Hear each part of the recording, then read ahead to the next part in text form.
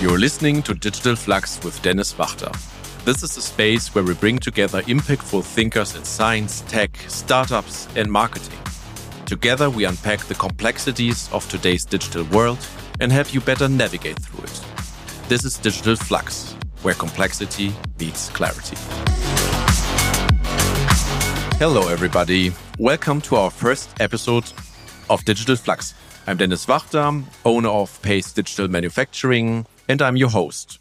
Today, we like to give you a view on what Digital Flux is about, what it means, what's the thinking behind, and of course also an outlook about what to expect in our next episodes to hopefully gain some kind of curiosity that you like to turn in again.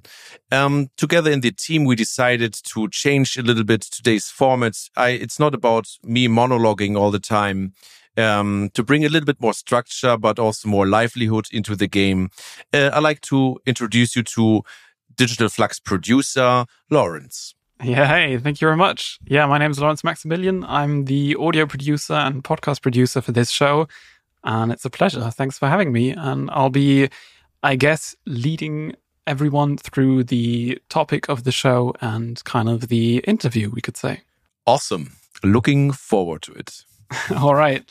So let's start with the first big question. What does Digital Flux mean? Oh, yeah.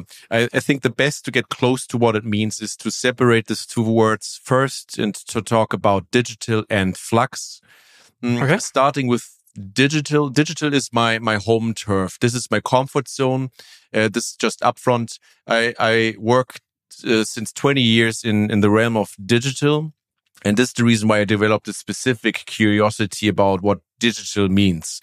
And I would describe digital as, it's an own country, so to say, where you speak an own language, where you create your own stuff, your own products, your own culture. So that is quite clear. So more technically, digital means also the absence of the analog. Also, to get even more practical when it comes to where agencies are located. We are not talking about posters, radio, classical campaigning and all this stuff. We talk about what can be formed digitally. And to even get more technical, digital means everything which can be described in a binary language, which is in our case zeros and ones. So with these two symbols, we are able to create everything out of almost nothing. Also, zeros and ones are not something you really have a clue about. It is shapeless, it is formless, it doesn't have any color. But these are the two core ingredients where you can shape a whole entire world or even a country, so to say. So I feel very well in the digital country, in this digital realm. Kind of the magic of the internet.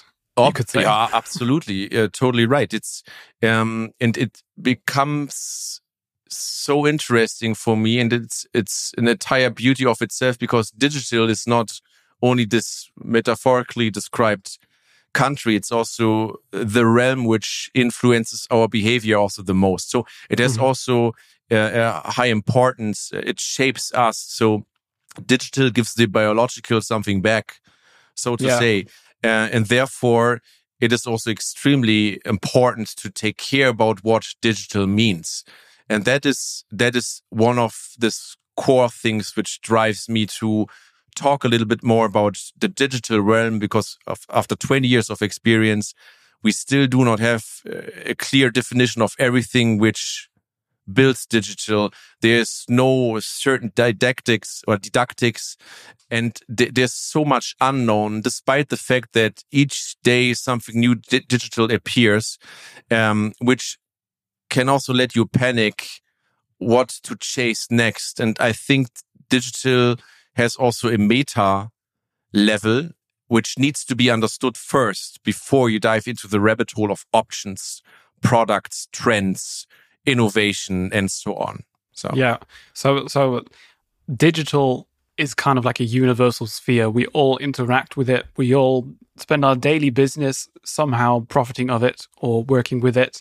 But on the other hand, you're saying we don't quite understand it yet, and you're taking like a philosophical viewpoint and questioning what exactly is going on here. Yeah, it's absolutely correct. I would say or describe it as digital needs a very stable framework in which all what we already know takes place in. So, and therefore you need to have this kind of stable framework around, or this grid where everything takes place. And that is a hard thing for me. This is quite important to give this perspective. So that's one of Digital Flux's tasks, and somehow to shape the audience's perspective, that there is more than, again, just diving into the rabbit hole and chase the next.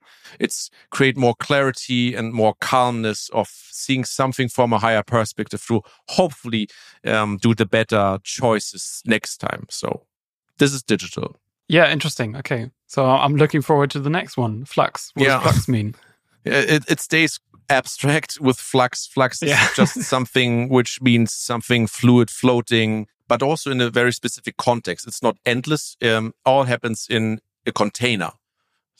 So Flux for me is a container which defines the rules in which all ingredients which are within this container, which is this critical mass which equals Flux, how this little things are behaving on each other, which dynamic is created in this context. So this is Flux, basically. And you can also imagine it like the universe. We are all aware that there are planets, stars, and whatsoever, but in general, it's a mass out of which we all know all life was created. So it's a quite abstract thing to think about this if you take a look at something which is so cold and quite unshaped still. And the universe equals Flux, out of which you take the right smallest building blocks to create the next senseful units. And this is Flux. So Flux, again, is just a container in which you find smallest ingredients which help you to form things. Yeah, some kind of reality, yeah. Yeah, so I mean, the first thing I think about when you're explaining Flux is, of course, you could show it visually with whatever, for instance, Lego blocks. I don't know if that's a good comparison, but on the other hand, the smallest kind of the lowest common denominator of objects, something that everything's made out of, is obviously atoms. Correct. Exactly. So, and this is, this is also how I like to think in general. I mean, and it's borrowed out of science. It's from biology, from chemistry, probably also from physics. It's some kind of atomic approach. It's atoms build molecules, molecules build organisms. So it's a quite logical way how life or things progress from simple to extremely complex. And so, of course, there are also stages in between. But again, it's atoms, molecules, organisms. So, and this is the intriguing translation out of a Flux, how we can apply it in somehow. And it's a natural rule. I mean, you find it everywhere. You are built like that. I'm built like that. All material stuff we can touch is built like that. And I believe that this quite obvious natural rule makes absolutely sense to have it as a guiding principle also in the way how we work. So, and yeah, this is extremely important for me to make this point that I'm just facilitating already known knowledge and just bring it again into another context. So as you probably have recognized, for me, everything is about context. So moving in contexts, you need to understand a context to move in most effective and efficient ways in this specific context. Yeah. And the question is, how do you build all this? Yes, I mean, now we're talking about the digital context in this case. If you're talking about Digital Flux, maybe you could tell us a bit about how did you come up with the title? You know, where are these ideas from? If you're saying you're only facilitating them and reapplying them to different contexts. Where I've come to this idea, it's a good question. So first of all, I would say Digital Flux was an idea born out of that I'm at home in the digital realm. Again, I'm working in agencies since 20 years, predominantly in digital agencies. And how I progressed through this last 20 years, I got to know more and more ingredients, and I tested and I learned. And probably I would say that I know what works for me at least and what doesn't. And one day, this is almost also 10 years ago, I came across this methodology, which is also called atomic approach in design. So, and a whole new sphere opened up for me where I understood that design is not only creation in the sense of creativity, what we all know from creative agencies or advertising agencies. It's exactly the opposite. It's a systemic design approach, and I come to it, what it means in a second, which changed, for me at least, the landscape of possibilities. So, and that deeply influenced me in the way how I think. So someone 10 years ago, or probably was 11 or 12 years ago, developed this methodology for design, which again is called atomic approach. And he was also borrowing everything out of natural science, so to say. So again, it's just a pretty natural cascading through to make it applicable on where we are working in.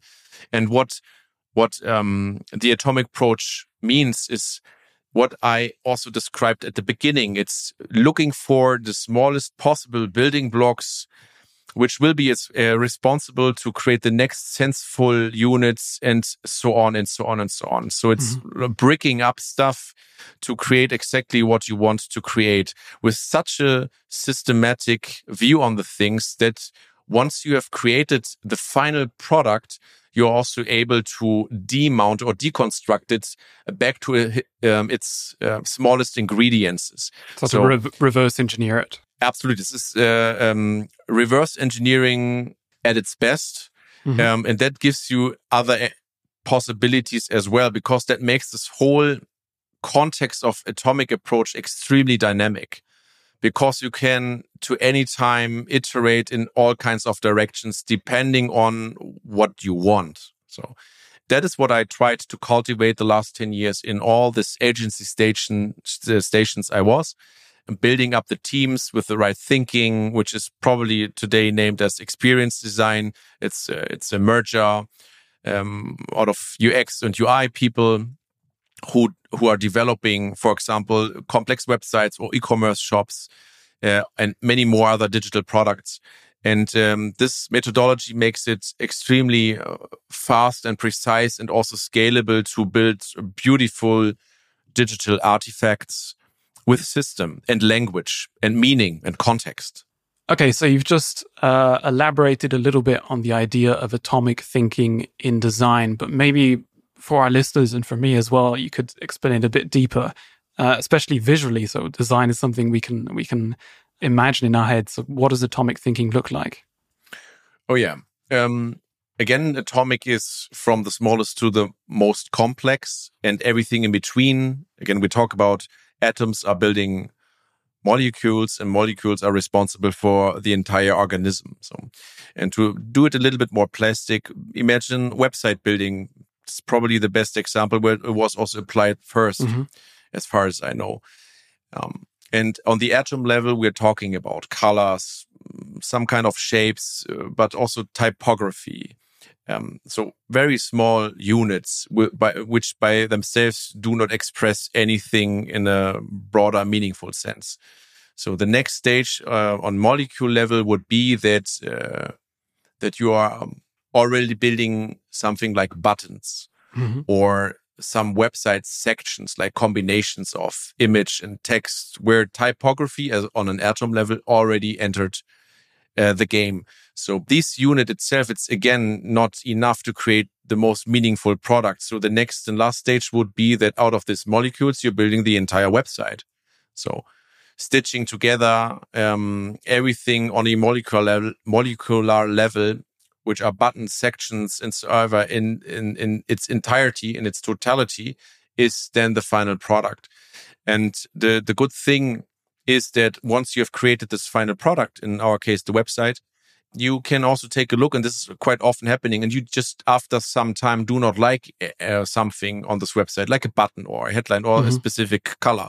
You can reverse engineer everything back to its roots, because on the atom level, it's clearly defined, because it's in the context of own rule sets, and just change this one thing, for example, color, which has then a reverse impact on the whole organism, where only this color is changed and everything else is untouched.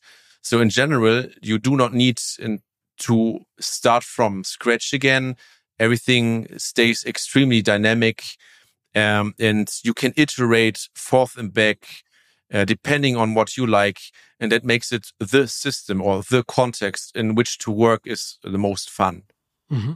So atomic thinking in design is obviously quite simple to imagine because we've got this visual element to it. You talked about applying things to different contexts before. So what would atomic thinking look like in a completely different context? Maybe you've got an example in your head. Completely, but at least domain similar context would be how you set up teams. Also in agencies where you try to find the best constellation to achieve the best possible product. And the atomic approach is, in this case, nothing more than finding the right ingredients, the right team members, to bring them together with its very own, very specific dynamic, to go through a process which has a different kind of energy, to let them build iterations till they reach the final stage of a product. And what that means is we are not talking any longer about the classical constellation of an art director and a conceptor who are responsible for almost the entire thing, for a campaign or for brand image or whatsoever. What we do when we apply the atomic approach on team constellation, you are picking more nerds, more specialists, and put them into a context where they need and somehow to depend on each other to achieve the next stage. And these are people like UI designers, UX conceptors, motion designers, creative technologists, but also account managers or developers with all their expressions in different fields. And the more you mix in regards to what you want to achieve, the cooler the dynamic can be. And this is where I would say atomic approach is a quite plastic way of seeing how it would also look in another context. Mm-hmm. Okay, that's interesting. Yeah. So what can listeners kind of expect from the next episodes in this podcast? Oh yeah, what to expect with our next episodes? It's quite a lot, diverse topics, mainly on a meta level, to hopefully shape your perspective of looking on the things which are happening right now from above, to get more clarity about how the whole operating system of all things are, how this is working. And this can be topics from, I like to talk about quantum technology.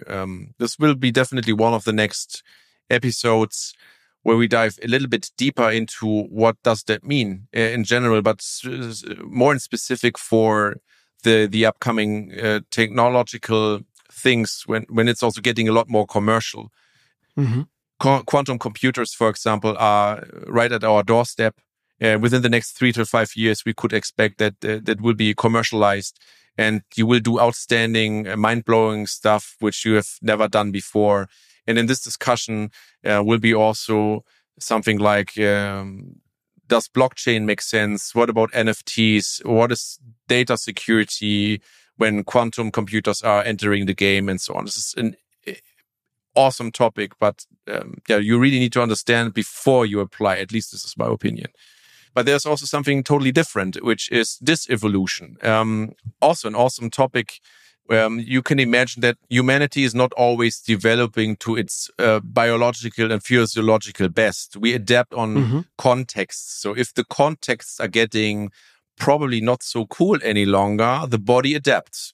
So once we had this evolutional step with our nose, so probably 95% of all humans do not breathe properly, which has a lot to do with about how our inner mouth was developing, how our teeth are and somehow sorted, and because of change of food and the modern lifestyle and so on and so on. So that is a disevolutional aspect, that we are not breathing functionally any longer in comparison to how it has been 100,000 years ago.